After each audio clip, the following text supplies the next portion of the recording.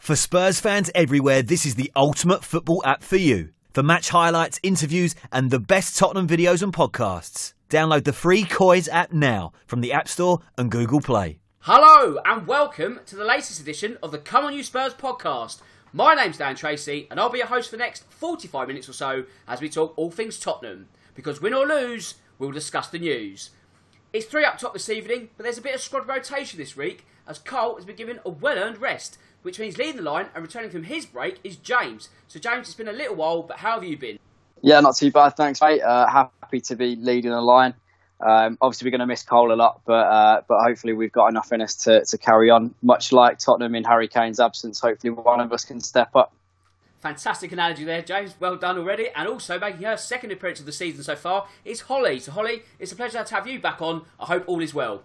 All is good, thanks. No, I'm glad to be back. I really enjoyed it last time, so hopefully this one is just as good. Yes, fingers crossed. And I'm also handing out another debut cap tonight. It goes in the direction of Shivani. So Shivani, thanks for joining us tonight. I hope you're looking forward to talking all things Tottenham.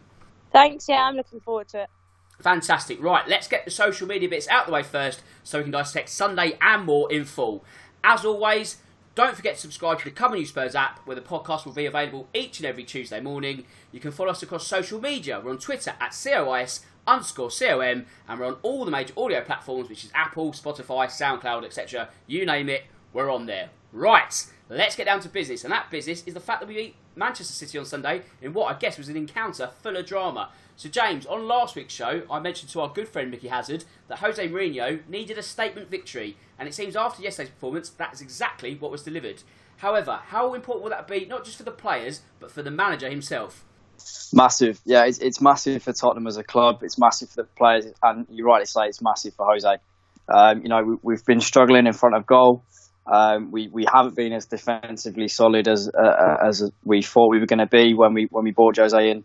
But that all turned around, yesterday. That was an absolutely brilliant performance from back to front. We've managed to keep a clean sheet, whether that be through luck or through skill. But we've managed to keep a clean sheet against one of the most potent attacking teams in Europe. We've absolutely bossed a midfield that we would never expected to boss. We've kept one of the best players in the world under wraps in Kevin De Bruyne, and we've scored 2 fantastic goals. So a lot to be happy about. And Jose can take an awful lot of the credit because he set us up in a great way. There's a lot of players who you'd call his players in that team. Players like Tanganga and Bergwijn, they're not Pochettino players. They are Jose players now, and he's taken us in the right direction. And you're right to say we needed a big win like this to kind of show everyone what we're about. And Holly, what did you make of the lineup? Because when you look at the litany of attacking names, it's not as if you could accuse Mourinho of necessarily parking the bus. I mean, that in the sense that it wasn't a classic Mourinho offering in terms of starting 11. No, I think this whole parking the bus malarkey is a bit old school at the moment. I think Jose's coming to Tottenham, and with the lineup yesterday, I thought, actually, you know what? I think we have a good chance here. The likes of obviously Serge at the back that scares me, as I keep saying. But I thought yesterday he played all right. And to be fair, at times, yes, it did look like City were going to score, but we counter-attacked them very well. And at many times I thought also we had a lot more chances than what we actually came away with, and that was that 2-0. So, yeah, I think this whole parking the bus thing is kind of not the new Jose or the humble Jose, shall we say. I think that kind of needs to be dug a deep into the ground and forgotten about, because I think yesterday, yes, times it looked like we defended quite a bit, but we also gave them what they were giving us. So, yeah. Yeah, I think that's a very fair statement you make there, Holly. And Shivani, people will point to the fact that we had such little possession, and especially when you compare shots on goal between us and Man City, but I guess that really was the ultimate display of not having a lot of the ball, but being really effective when you have. Yeah, exactly. I mean, it doesn't matter. It doesn't matter to us how much we had the ball and how many shots we had. We won the game. And the fact that we managed to keep a clean sheet, okay, yes, we got a bit of luck. But we did really well to do that. I thought we were a lot better in the second half. And actually, in the end, it was a really good game of football. Like you said, I think we had, two shots on target and we scored both of them, or we had 3 shots or something. It was a bit embarrassing when you look at the stats. But at the end of the day, no one's going to remember the stats. They're going to remember the fact that we won the game. Absolutely. I mean, people do get wrapped up in stats, and there's nothing wrong with that. But fundamentally, it's about the goals you score, and sometimes it works in your favour. Yesterday it did massively. Sometimes it doesn't. And I think sometimes you just got to sort of roll with the punches. And Holly, we certainly did roll with the punches in the first half. It was incredibly feisty. We'll get to more of that in a moment. But you know, the longer the game went on, we grew more and more in stature. However, it's fair to say we looked really nervy to start with. So, were we riding our luck at times in the first half? I mean, I think it'd be wrong for me to sit here and say, nah, we didn't. We had it under control. I don't think we did. I mean, there was a couple of chances where I thought, oh my God, something's going to go wrong here. We're going to not be able to ride this luck any longer. But luckily we did. I mean, I don't know. I think it's something sort of clicked. I don't think it's right yet. But I think this back four that's consistent. I love Jan Vertonghen, but I don't know. This whole Tanganga, Sanchez, Toby and Serge, as I like to say it sometimes, I think is working. I think because they're all playing together all the time now and it's more consistent, I think they're starting to learn, look, actually, I think sometimes we can ride our luck a little bit and still get away with it, because their last-ditch defending yesterday was pretty decent and there was bodies on the line for once, which I haven't seen in a very long time. Yeah, I mean, it certainly takes a few years off your life expectancy, but, you know, there is something to be said about cohesion and continuity in a back four, and it is going to take time, but you are right, it is certainly starting to click. There's more and more evidence of that. And also, Shivani, there's evidence of Hugo Lloris's influence once more, because, you know, how influential was he yesterday in that clean sheet? We'll get to the penalty drama further on, but, you know, we shouldn't forget, he made an incredible save from Sergio Aguero, that outstretched foot onto the post. Sometimes you've just got to hold your hands up and say, that's a great bit of goalkeeping, don't you? Yeah, he had an amazing captain's performance yesterday. I mean, I actually thought, I mean, there was a few players who stood out for me yesterday, but I thought Hugo was actually man of the match, which is funny because actually when he came back from injury, I wasn't so sure if he should get straight back into the team or not, because Gazzaniga was doing really well. But I think as soon as he's come back, he's proved to everyone just how much we've actually missed him. I think the back four are starting to look a lot more comfortable with him being back. So I think it's given us quite a boost at the back, to be honest. Right, James, like Serge Aurier, let's dive straight into the VAR conversation. So, first, can I get your take on the initial flashpoint, that being the Aurier tackle on Sergio Aguero, and did you think that was a penalty? Yeah, unfortunately, I can't really defend Serge. Well, just much like Aurier, I can't really defend him here because, you know, why he was trying to get around the player in the way he did, it just seems stupid with me. He's gone with the wrong leg. He doesn't need to kind of try and stretch around him. He's facing away from goal. He's not really posing any threat in the position that he's in. Aurier's got to do his jockey him and keep him facing away from goal and don't do anything rash, which has been something that has kind of summed up his time at Tottenham. Really, you know, a few penalties that he's given away that we've all thought, why would you bother? You know, what is the point? You've put us in a dangerous situation when you just didn't need to. And it was the same again. When you ask about the VAR situation, though, you know, that was a Stonewall penalty that they should have seen straight away. Mike Dean should have seen that straight away. This is what VAR was brought in for. So I agree that it should have gone to VAR and it should have been given as a penalty. However, there should never have been the 2.5 minute gap that we did see in the game, because, you know, I've seen it. The question asked today, what would have happened if a goal had been scored in that 2 minute spell?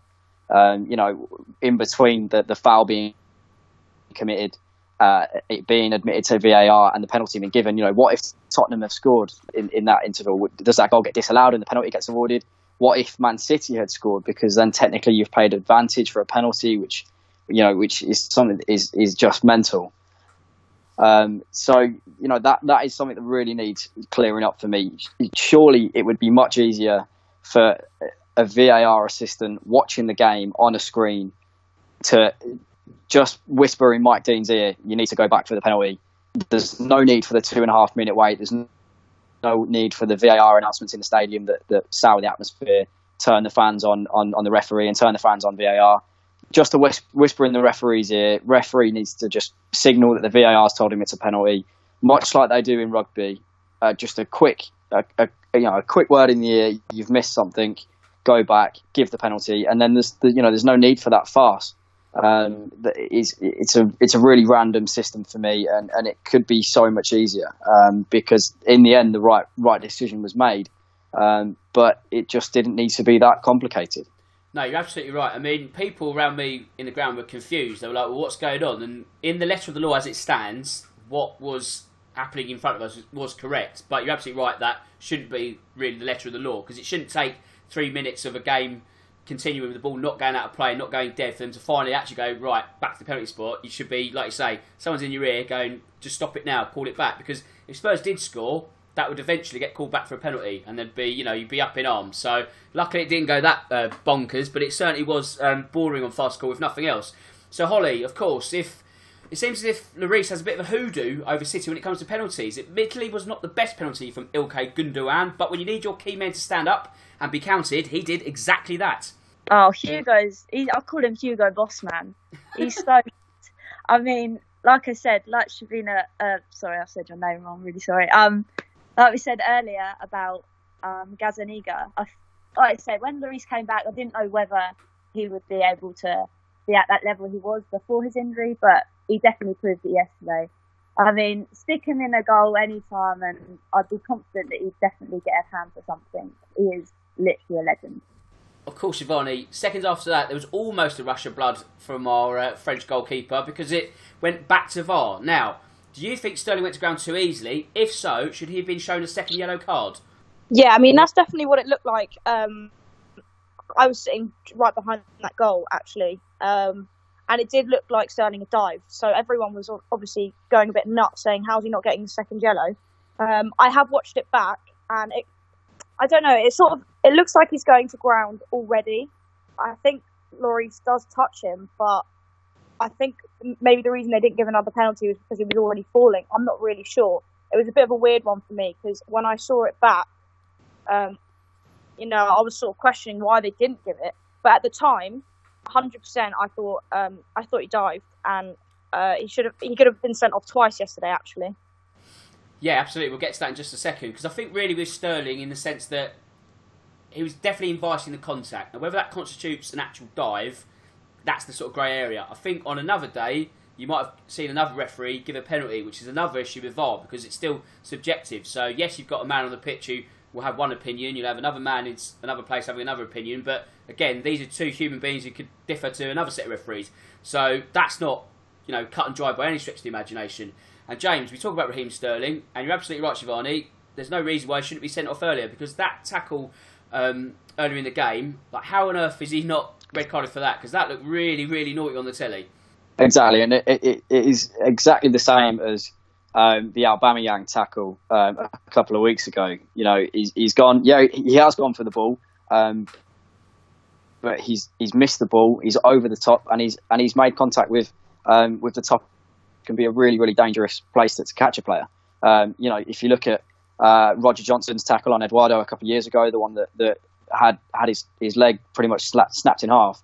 It was very, very similar to that, in that a player goes in with his studs up, and all you've got to do, the player just has to have a bit too much weight on that leg, and it's a career-ending injury. So if he catches Dele a little bit higher, or if Dele has a little bit more weight on that leg, then Sterling goes right through it, and that's a young, promising footballer's career down the drain. So, and for a referee, and then especially a video referee, to watch that back, to watch it at real time, watch it in slow motion, to decide that was still only a yellow card is absolutely ridiculous. It really does make you question whether these VAR referees are in it to improve the game, or whether they're still trying to protect their on-field referee friends. They don't want to call each other out. They're part of the ref. At the end of the day, they don't want to call each other out. So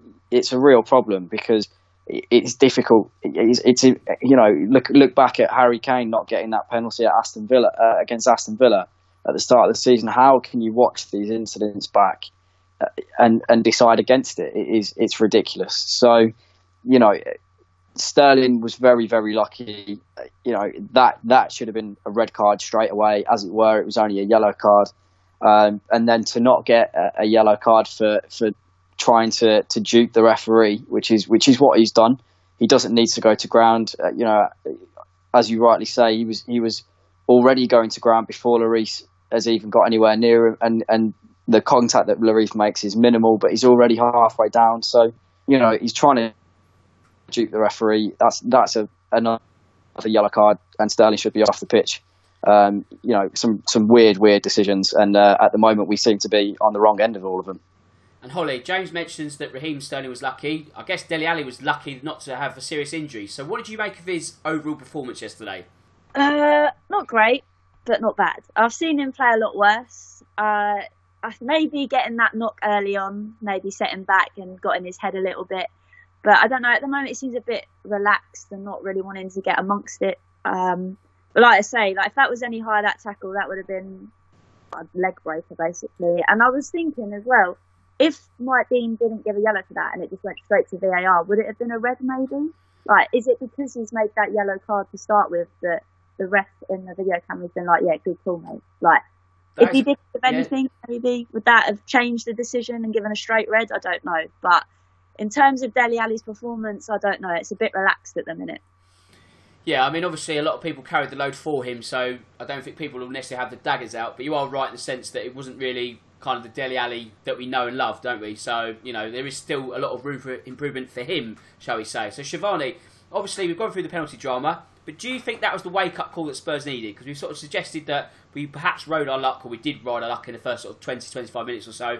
But then, you know, someone like yourself who was in the ground as well, you just filled an almighty roar after that. It was like, right, this is our game to get sort of round the scruff of the neck and go on and win it. And you can almost sense the players picking up off that, couldn't you? Yeah, definitely. And I think the whole fight that happened after it as well really just fired up the players a little bit more and just gave them a bit of a kick up the backside, basically, to go on and actually push to go and win the game. I think the way I was thinking about it is before half time, it was just get to half time at 0-0, let the players go in, and, you know, we can come out and really fight for this win. So yeah, I definitely think that saving the penalty and then obviously them not being given the other penalty for Sterling's, let's call it a dive. Yeah, I do. I think it really fired them up, and I think from that moment on, the game did change. Yes, James, and if that was the case, it certainly sort of meant the second half started a bit cold again, because I think we rode our luck, 3 minutes after the interval, a bit of a calamity. On another day, you're pointing fingers, you're probably basing a whole podcast on who's done what wrong, but thankfully, as was suggested earlier, bodies were on the line. It seemed to just about dig us out of a hole, didn't it? Yeah, I think that's we've talked about the good side of Hugo Lloris, how he fills his defenders with confidence. He seems to step up for us at the right time, but then there was the downside of him is that he can be a little bit rash in his decision making, especially when it comes to situations just like those where he comes flying off his line. You've only got to look at City. I think away, was it last year or the year before? He comes flying out and completely misses the ball with his head. That should be Tanganga's ball, and it should be straight off the park. There's no two ways about it. But they get mixed up, and on another day that's a very, very easy goal for Man City. As it were, they kind of messed around with it, and by the time that they'd got the ball free again, Toby was back on the line. I think Serge was back on the line as well, and it blazed over the bar. But that's where Hugo maybe he's a little bit rusty because he's been out for a while, but he's got to be more commanding in those kind of situations. If it is going to be his ball, he needs to come through like a steam train, and Tanganga's got to get out of the way, or he should just be shouting at Tanganga to get that ball off the park. Either way, it would have been a goal of our own making, but it wasn't. And I think as we've said enough times tonight, we rode our luck, and it was almost like we were meant to win that game yesterday. The amount of times that we got away with little things, some of the flicks and tricks that we saw from seasons gone by were actually coming off rather than not, which is what we've seen over the last year or so. It felt like we had our Tottenham back. We had midfielders who were playing the ball around, some really, really tidy football in the middle, and some really exciting players up front, and a really sturdy defence. So it was, we can highlight moments like that Lloris clanger, or we can look at the good side, and everything was just the stars were aligned for us last night. And Holly, if the penalty drama was the ignition spot, then the sending off of Zinchenko was certainly the real turning point of the game. Now, I guess this is evidence of City's tactical fouls finally catching up with them. I don't know about you, but I always felt Zinchenko was going to be their weak link, and it pretty much showed come on the hour. Yeah, I don't really know what he was thinking. I mean, when you watch it, you see Harry Winks blasting forward, and it was really nice to actually see him run with the ball rather than passing it backwards. And then you watch Shevchenko's eyes, and you see he's not looking anywhere near the ball. His intent is to get Harry Winks out of the way, and he does that. And yeah, I think it was about time that they got rewarded a few yellow cards, because it was a madness all over the pitch. And yeah, so getting the 2 yellows, red, you're off, mate, see you later. So, no, I think it was definitely a red card, obviously, with that yellow. We were away with the wind with Harry Winks driving out from that corner that they did really, really bad. But yeah, they definitely deserved to have that red card, and it was like, yeah, it's all weighed up now. You get what you deserve. And Shivani, just moments later, Steven Bergwijn gets his first goal for the club. What a goal it was, and we spoke about the importance of the win for Mourinho, but how important will that and the goal be for the Dutch forward after he opens his account in perfect fashion? Oh, I think it's massive. I mean, first of all, to score in your debut is always, a huge boost for any player. But to score in a game like that, when the game was so charged up at the time as well, and to score in that way, I mean, the goal was absolutely incredible. The way he took it down and just hit it and goes bottom corner, I mean, it was actually unreal. That's going to be huge for him, though. It's a huge boost. Now, I think for the fans as well, to see a player come in, start straight away, which is quite unusual. It's not something Poch would have done, which obviously I think it was the right decision. And now it's going to give him the confidence to go on and keep improving. Like he's already said in an interview, I think he said, I can do more. You haven't seen anything yet, basically. So, you can tell that that's given him a bit of a confidence boost, and I think that will go on to improve his future at the club. And James, obviously the element of frontline agility is going to be useful over the next few months. That said, the transfer window is now closed. There's going to be no new signings until the summer. So how will the lack of focal point affect us? A lot of people sort of, certainly in the first half, looking at this and thinking, oh no, a lack of striker, it's all going wrong. Are they fair concerns, or are fans looking for negatives that aren't really there? I think this game wasn't one that we can really judge it by.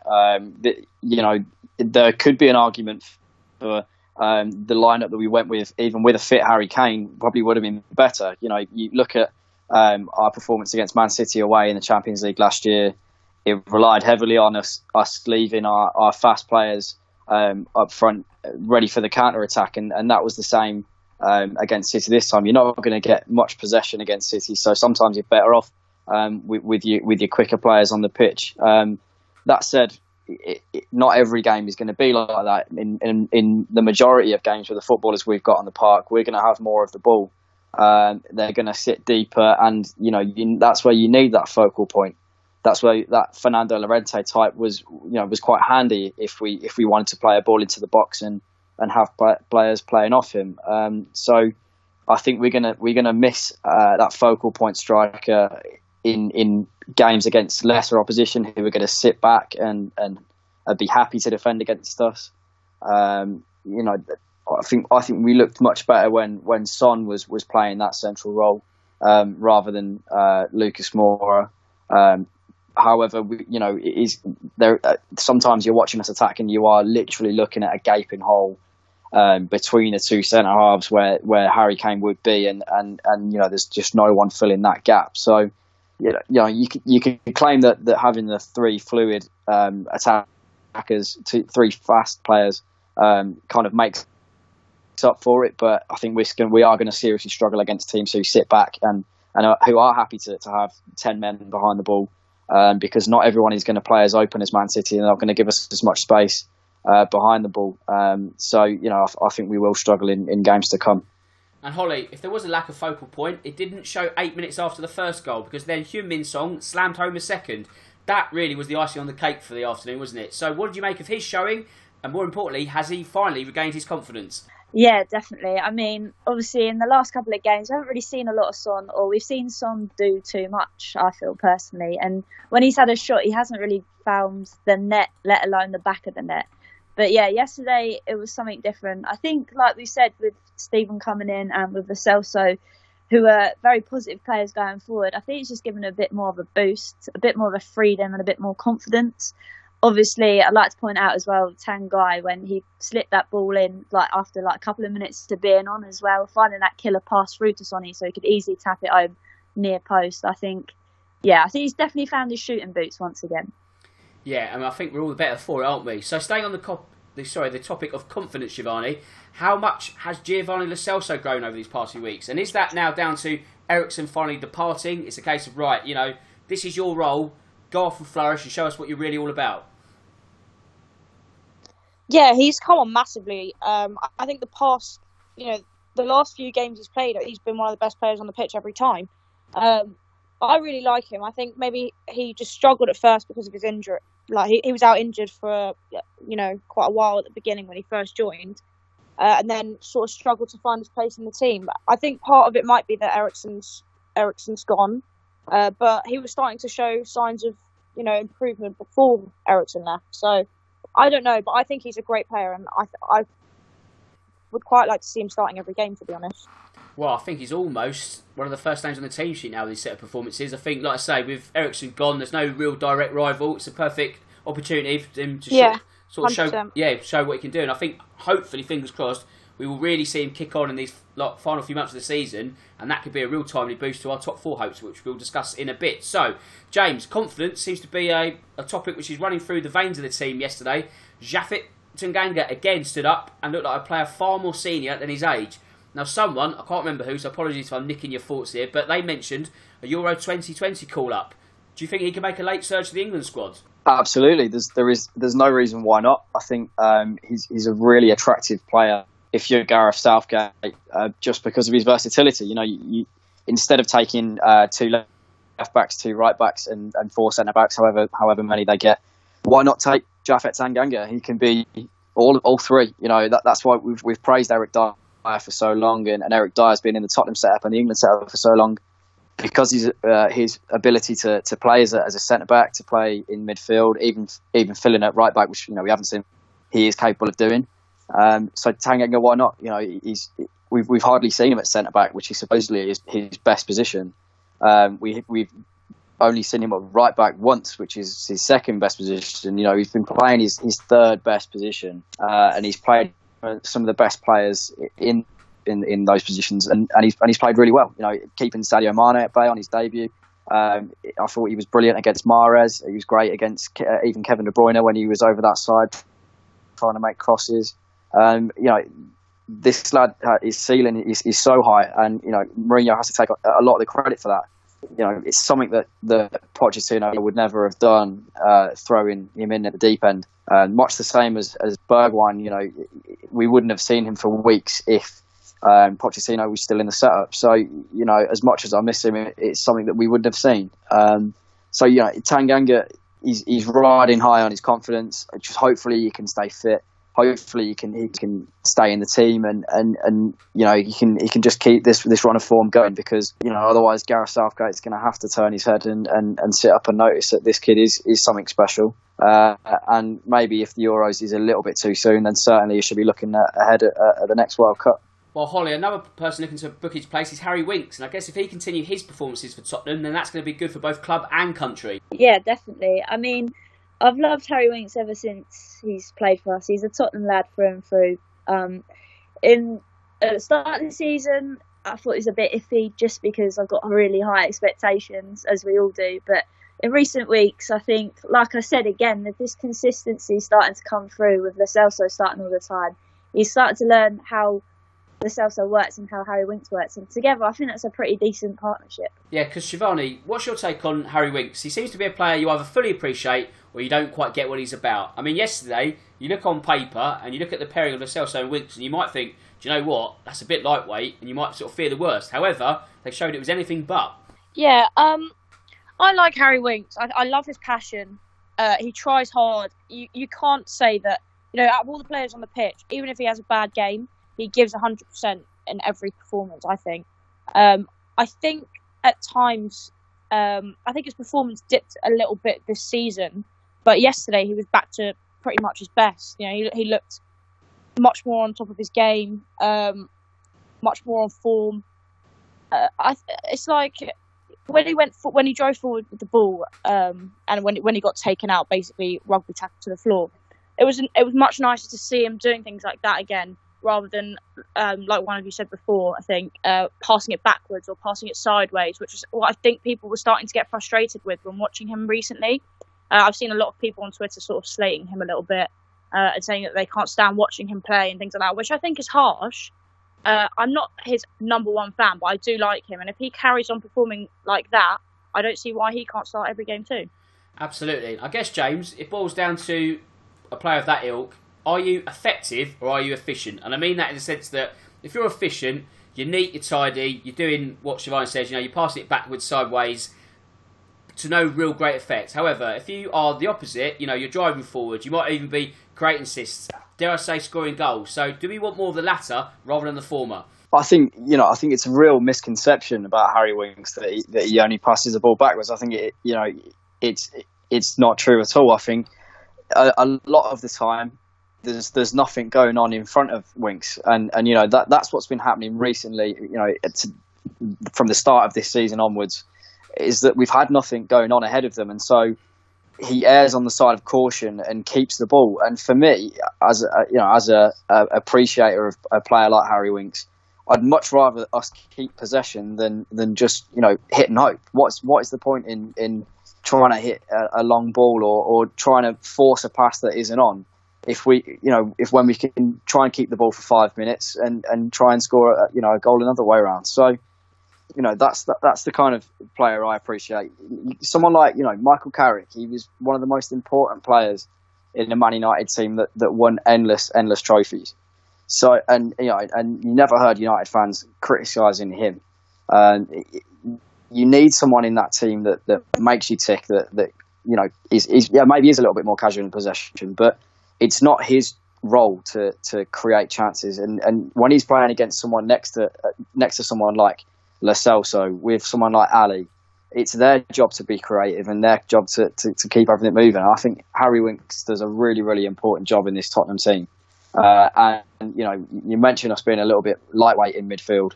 The distance that he covers more than makes up for the fact that he isn't the biggest bloke in the world. He's nearly covering 12k a game, and he's absolutely everywhere. He's a brilliant tackler of the ball, great in possession. He lessens the need for a big, bulky defensive midfielder in the Wanyama Dyer mould because of how good he is off the ball and how clever he is on the ball. So I think it's a real misconception that he's a bread and butter footballer. I think he's one of the technically best players in our team. Right, James, I'll stay with you because we need to talk about the transfer window and the ins and outs. So it seems as if we finally, we've got rid of the players who don't want to be there. Is this going to allow for a more harmonious atmosphere? Can we allow ourselves to say this is finally a new chapter? Is that too much of a false dawn? How do you see these next few months panning out? I think it's massive. I'd never believed in the rumours that there was a toxic atmosphere behind the scenes. I never bought into that because these players are a group of mates. You look at the tweets when Eriksen left. Eric Dyer and Jan Vertonghen, we were all sending out goodbye, thank you, Christian, and all these tweets. They were all good mates, and there was no way there was a toxic atmosphere. Danny Rose, yeah, he probably upset a few of his mates with the interviews with the Sun and this, that, and the other. But I still believe that it was all very harmonious. I think that the main problem was that everyone knew that these players didn't want to be there anymore. They did want to leave and they did want to do something else with their careers. Now that they are out the door, we can begin planning life after them. We can say to someone like Giovanni Lo Celso, you are our main creator in this team. We can say to Tanganga and we can say to Sessegnon, we can say to Ben Davies when they're back, you are the left back in this team now. I never believed that it was toxic, but there were always issues, and you've only got to look at social media after the game yesterday to see how these players really enjoy playing together. They enjoy winning football games together, which is more important, and hopefully other players are going to they're going to look at that and they're going to want that for themselves. They're going to want to be part of this close-knit group of footballers, and they want to be successful at a club like Tottenham. And Holly, it's fair to say that the squad is far from perfect going into this final third of the season. People will point to, personnel lacking in certain departments. However, the departures of Danny Rose and Kyle Walker-Peters, are they good for the club, albeit for slightly different reasons? Yeah, I think obviously no one's going to be 100% with our dealings in January, but I think we definitely made a statement, and one that I think we've needed for a very long time. I think Danny Rose leaving obviously on a loan move to Newcastle, I think was probably the best option, and I could probably see him staying there, if I'm honest, when the summer comes. Like he said in his interview, he said he prefers the chip shops up there, so if he's happy with it, let him have it. But I don't want to put a negative spin on it, but he has been a very good servant to the club. But personally, he can stay up there if he wants that. And if that's how he wants to go on playing his football career, I wish him all the best. And with Kyle Walker-Peters, I think that's also a very good move. I do really want to see him in the Tottenham side, but I think it's nice if he goes away to Southampton, which I think they need him, personally. I think it'll definitely give him a bit of a confidence boost getting first-time football regularly. So, yeah, I think it's a good loan move for both of them. Yeah, I think so. Obviously, like I say, for differing reasons. Danny Rose obviously made clear he didn't want to be there, and you think, well, if that's where we are, then just move on. And I think, fans shouldn't forget his length of service. Up to a certain point, it was really, really good. It's just a shame that it's always, I guess, what you call recency bias, that what happens in your most recent sort of memories are what sort of taints your whole sort of time there. So hopefully, a bit further down the line, people will like to look at him in a bit of a better light. The same with Christian Eriksen. I think once the dust has settled and he's finally sort of settled into Inter Milan, a season or two down the line, you'll sort of remember how good he really, really was. But, I think you have to remember that football, like in life, evolves and no team stays together forever. And on that point, Shivani, we've got a question from @ClickBakes, and he asks, do you think Lucas Moura has a long-term future at the club? And he does sort of add the caveat that it might sound a bit of a strange question, but he feels that apart from that night in Amsterdam and also that good game against Manchester United at Old Trafford, he hasn't really pushed on. And again, it's always that consistency which seems to be the question mark that hangs over his head. Yeah, for me, I think I like Lucas Moura. Again, he's a player who tries hard. Obviously, everyone's always going to remember that night in Amsterdam. He's a hero for that. But everyone, when Poch was still here, everyone used to say, why is he only giving Lucas 5 minutes here or there? You should be starting Lucas. You should be playing him more. And all of this. Well, he's been starting games now, and he's sort of proving to everyone why he wasn't getting game time. I personally don't think he's 100% good enough to be in our starting 11. What I do think, though, is that he's quite a good sub to bring on.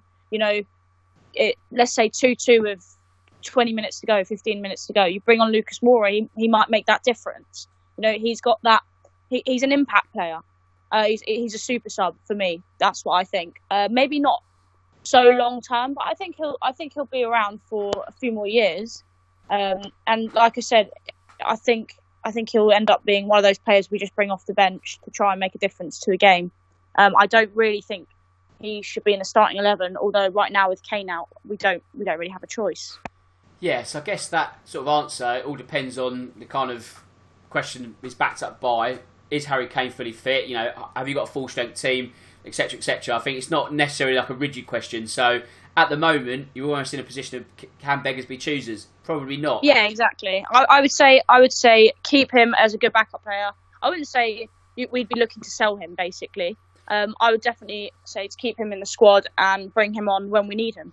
Yeah, I think that's a fair assessment. I think he's obviously got a use. I think whether he can do it over 90 minutes week in, week out, you're probably thinking no. But, that's not necessarily the worst thing, because you do need impact players. You do need a plan B and what have you. So if you had everyone playing the same kind of football, you'd never really sort of do anything different. So I think he's handy to have. I think, like you say, you're not really in a position to sell him. And I think you'd get at least, another 18 months out of him at the minimum. Right, James, it does seem like results went our way this weekend in a massive way. So, we have been guilty, especially on this podcast, of getting into full storm territory and, hanging our hats on hopes and all that. But how do Tottenham now assert their dominance in the race for top four? And I guess without getting too ahead of ourselves, they might need to do something special at Stamford Bridge in just a few weeks' time. Yeah, that's going to be a real 6-pointer, if we're trying not to avoid cliches. Go for him, James. Use one. No? It's a season of two halves, and we're into the second half of it now. So, I think we always talked on this pod about how we needed to have that run of games, a real consistency. We've got a couple under our belt now, so it needs to be now. It's now or never. We've got to get. We always seem to go on a run post Christmas of not losing a game, and that has to be the same this season. And then if we can go to Stamford Bridge and get a result there, which it's a good time to play them. They're not playing their best football. Few injury worries, just like us. Haven't really bought anyone in January, just like us. And you've always got the impact of Jose going back there. He's going to really, really want to get something at Stamford Bridge. So that game is probably going to be the make or break for us getting into the top four. That said, I still believe that we've got the squad. We've got the players in the squad to really push it down to the wire. Either way, it's not going to be a million miles away if we do miss out on the top four. But there's been a lot of talk about prioritising the FA Cup over the top four. I've my views on that are very clear every time. I would much rather be in the top four and playing Champions League football than have an FA Cup. That is 100% for me.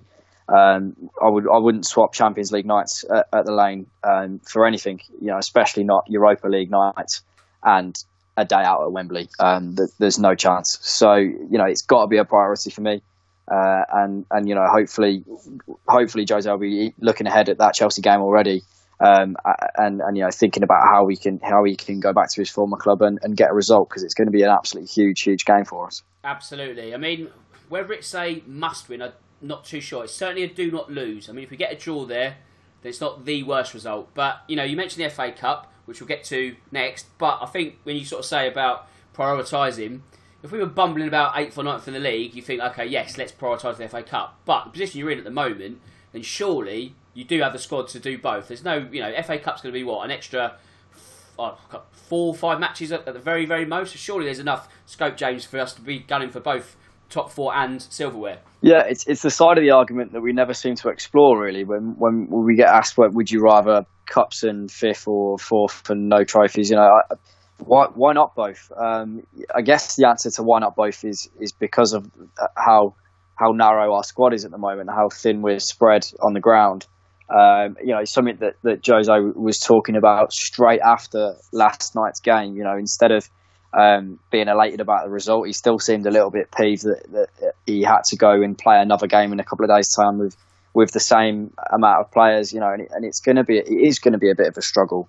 But these are professional athletes. As long as they're managed in the right way, there's no reason why they can't play. The both fixtures. Certain players in the squad we know won't be able to. Players like Jan Vertonghen, probably players like Eric Dyer, certainly Tanguy Ndombele, who looks really unfit at the moment. But they've all got a role to play, and as long as they're managed properly under one of the best managers in the world, there's no reason why they can't play every game. You've got some young, fit lads in that squad, and hopefully they've got it in them to complete, probably 2 or 3 games in a week. And Holly, talking of the FA Cup, it's Southampton on Wednesday. Will we get the job done second time around? I'm going to say yes. I want them to, please. I can't go into work with loads of Saints fans in my euro. I can't be having it. So, yes, we need to win. And to be honest, I think we can. I think, yes, that City game, we did ride our luck, but why can't we do it again? But why can't we do it again, but actually not ride our luck and just do it because we can? I think it's a real confidence boost, and I think if we ride on this momentum, beating Saints, yeah, I completely agree with that. I mean, obviously, you've just got the better of Man City. You're at probably one of the highest moments of the season so far. Surely you should be able to take that positive mindset, and really, let's be honest, you should be able to deal with Southampton quite convincingly. However, Shivani, do you think that will be the case, or will we have to sort of take it all the way to extra time and penalties if needed? No, I think we should be able to get the job done. I mean, I like to think that yesterday's game might be a bit of a turning point for us now. We went and beat a big side, got a good win, kept a clean sheet. Yes, we got a bit of luck, but it's not the point. Hopefully now we can take that and just keep on going and winning games. So I think everyone will still be buzzing from Sunday when it comes to Wednesday night. Hopefully the crowd can lift the team a little bit and they can get the job done in 90 minutes. Extra time penalties would be a bit of a nightmare, to be honest, because, as you said, we're spread quite thin at the moment. So to play the extra minutes would just damage us a little bit further. So, yeah, hopefully we get it done in the 90 minutes. I think we definitely can. I think we might have quite a comfortable game, I like to think, but I'm quite an optimist. So No, there's nothing wrong with that at all. We'll get to predictions very, very shortly, but I'll just overview very quickly, Shivani. Can you see many changes, if at all, to the starting 11 that took to the field against Manchester City? I'd possibly make a couple of changes here and there, but it depends on if players are tired or if they're feeling a little bit strained anywhere. Maybe one or two players out, but I think he'll keep it I think he'll keep the squad quite consistent. Okay, right, it is prediction time. So, Holly, I'll start with you. What do you think is going to be the score on Wednesday? I'm going to go for, I reckon, 3-1. 3-1. Lovely stuff. Shivani, what about yourself? I'm going to go 2-1 Spurs. 2-1. And James, what about you, mate? I'm going to go for 2-0 Tottenham. Okay, in that case, I'll take 1-0. So across the board, we're into the 5th round of the FA Cup. How about that? Lovely stuff. Right, that is about it for this evening. I just need to do a bit of admin. First up, obviously, questions, comments, feedback. Do send them in to myself at DanTracy1983 or the Come On You Spurs official Twitter account. I've Raw. We'll get to them. That's absolutely fine. Now I need to thank my guest, Shivani. An absolutely sterling debut. I hope you enjoyed it, and more importantly, you'd like to join us once again. Yeah, definitely. Really enjoyed it, and I'll definitely be back. Thanks for having me. Not a problem. Holly, pleasure as always. Thanks for your time again. Really enjoyed it, and I hope you'd like to join us once more. Cheers, yeah, no, definitely, I loved it. Fantastic. And James, what are we going to do next week? Are we going to talk about the Southampton game next Monday? Do you want to do that? I'm thinking on the top of my head here. Well, it depends on how good the Southampton game is, I suppose. Let's see how much there is to talk about. I'm sure with it being Tottenham, we won't make it easy. So I'm sure there'll be plenty to talk about. I'm sure there'll be something, so don't worry about that. Right then, don't panic. We will be back next week. And with that said, it just leaves me to say that my name's Dan Tracy, and as always, come on you Spurs. For Spurs fans everywhere, this is the ultimate football app for you. For match highlights, interviews, and the best Tottenham videos and podcasts. Download the free Koi's app now from the App Store and Google Play.